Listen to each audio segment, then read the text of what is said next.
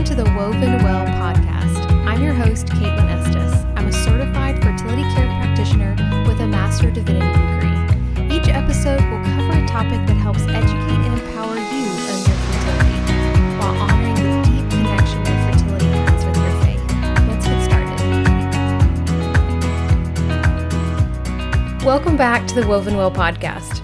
Any woman with a period can tell you that one important thing about her period is knowing when it's going to show up. A late period is often a woman's first sign that she may be pregnant. But is that all periods are good for, telling us if we're pregnant or not? Absolutely not. And that's what we're going to talk about today. What can the menstrual period tell us about what's going on within our body and our reproductive health? You see, menstrual periods are an active part of a healthy reproductive system. They are important whether you're trying to get pregnant or have no pregnancy intentions whatsoever. They matter whether you are 15 or 25 or 45. They matter and they give helpful information. And it's because it's a sign of a healthy reproductive system that the quality of your period can provide so much insight. Today's episode is going to talk about some of these things that the period can reveal to us. But let's start with a brief review of what a period actually is. At the start of each reproductive cycle in a woman's body, the ovaries select a few eggs for possible ovulation. These eggs have nourishing follicles around them that grow larger and larger over the next few weeks before ovulation. And as they grow, they produce the hormone estrogen. Estrogen has whole body effects. It increases breast tissue, forms healthy bones, dilates blood vessels, stimulates brain cells, and can really improve the quality of life for a female as long as they're at normal levels. If it's too high, if it's too low, you may notice some side effects. But estrogen is also the primary driver behind the thickening of the uterine lining. What that means is that as your estrogen rises, it causes the lining of your uterus to get thicker and thicker with blood and tissue. Now, after ovulation, that major reproductive hormone is going to shift from estrogen to progesterone. And progesterone is going to do something a little bit different to the lining. The lining is still thick, but now it begins secreting critical nourishment that makes this uterine lining a possible home for a budding pregnancy. So yes, the lining is important for pregnancy. But if pregnancy doesn't occur, then at the end of the cycle, the lining gradually slips away from the uterus and leaves the body in what we all know as the menstrual period. Now, we often think about the period as being the beginning of a cycle, but now we know that it's also the end of a reproductive cycle. This means that our periods can give us really helpful insight into a previous cycle's health or health concerns if we know how to interpret what we're seeing. The volume, color, length, and texture can all give us information that may be beneficial for diagnosing and treating issues that affect our overall quality of life and our reproductive health. And here we thought our period was just an annoying part of being a woman. No, instead it reveals so much information. I like to think of it as a report card of sorts for your previous cycle. So what could your period be telling you about your last cycle? We're going to talk about some of the most common things that a period can reveal. Think about your own period as we go through them and see what comes up for you. Let's start with your period's volume. Now, everyone's period does not need to be exactly the same. We are not using a very small margin here, but there are some pretty large categories that if you fit into one of them, it could be a helpful sign of an underlying issue. Great examples of this when it comes to volume is if your period is too heavy or too light. So if you're going through a tampon or a pad every hour, or maybe even less, or if you have to double up on menstrual products to try to prevent a leak, this is considered a very heavy period, or the fancy technical term is menorrhagia. You may also notice that your period doesn't slow down at night, that you're passing quarter-sized or larger blood clots, or you have symptoms of anemia like fatigue, shortness of breath, or sleepiness. None of these things are a sign of a normal period. It could be letting you know that something's going on. Maybe you have fibroids, uterine polyps, estrogen dominance, adenomyosis, cancer. There are lots of different possibilities. But noticing that the volume is too heavy is the first thing. Now, even if you have an IUD in and you're bleeding this much, this is still not normal. I've had ladies over the years that say, yeah, but I'm having this kind of bleeding, but it's because I have an IUD in.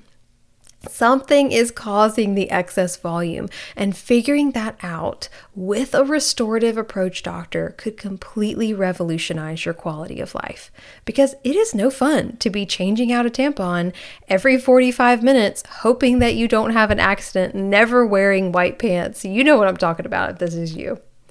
So what if you're the opposite and your period is super light? If you're not having at least one day of what we'll call a moderate flow, so that would be the changing of a full tampon or pad every 4 to 6 hours, then what you experience as your period may not actually be one. There are lots of hormone imbalances that can cause ovulation difficulty or cause significant hormone fluctuations. And these can cause unusual bleeding that may even show up on a routine basis. So just because you're spotting for a few days every 30 days does not mean that you're having a healthy period. So a light flow can give us great insight into what could be going on. What about the color of our blood? Can that tell us anything? Absolutely. Bright red or even pink blood is active, healthy blood flow. We want this to be what your body produces throughout the majority of your period. If your blood turns brown or black for a couple days, whether that's before or after your period really gets going, this is also a helpful signal for attention. You'll often hear that brown blood just means it's old, right? But let's switch out the word old for stagnant. And stagnant blood isn't really a good thing. What's causing that blood to stagnate? What's going on with the breakdown of the lining of the uterus? Is it too slow? Is it premature? Is it ineffective? This could point to things like low progesterone, chronic endometritis, or lots of other possibilities. The first step to figuring out what that is simply noticing the color of your menstrual blood. So again, paying attention makes a huge difference. The same thing goes with the length of your menstruation. Bleeding can last anywhere between 3 to 7 days. So if you're seeing bleeding that lasts longer than that, for instance, it's likely more than just your period. There could be some hormonal imbalances or even anatomical issues that are causing unusual bleeding to overlap with your period. A normal period does not last 9 or 12 or 15 days. There is something else going on.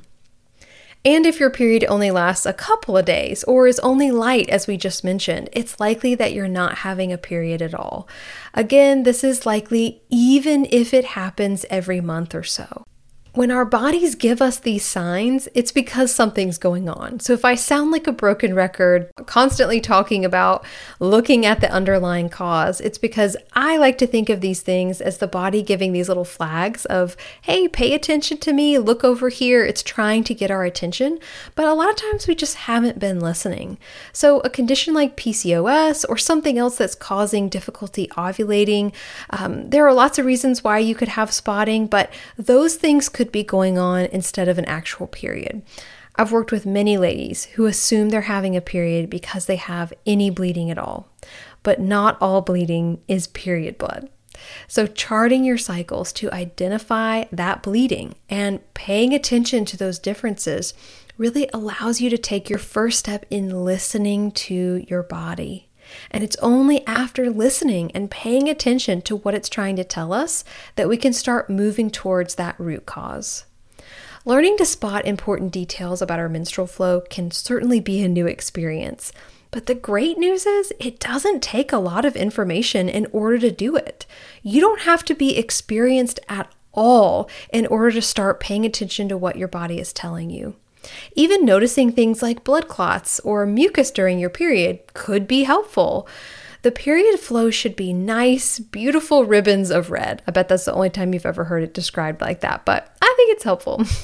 And it doesn't mean that tiny clots or mucus are signs of real concern, but they may be the missing piece of information that your NAPRO or functional medicine doctor need in order to improve your quality of life.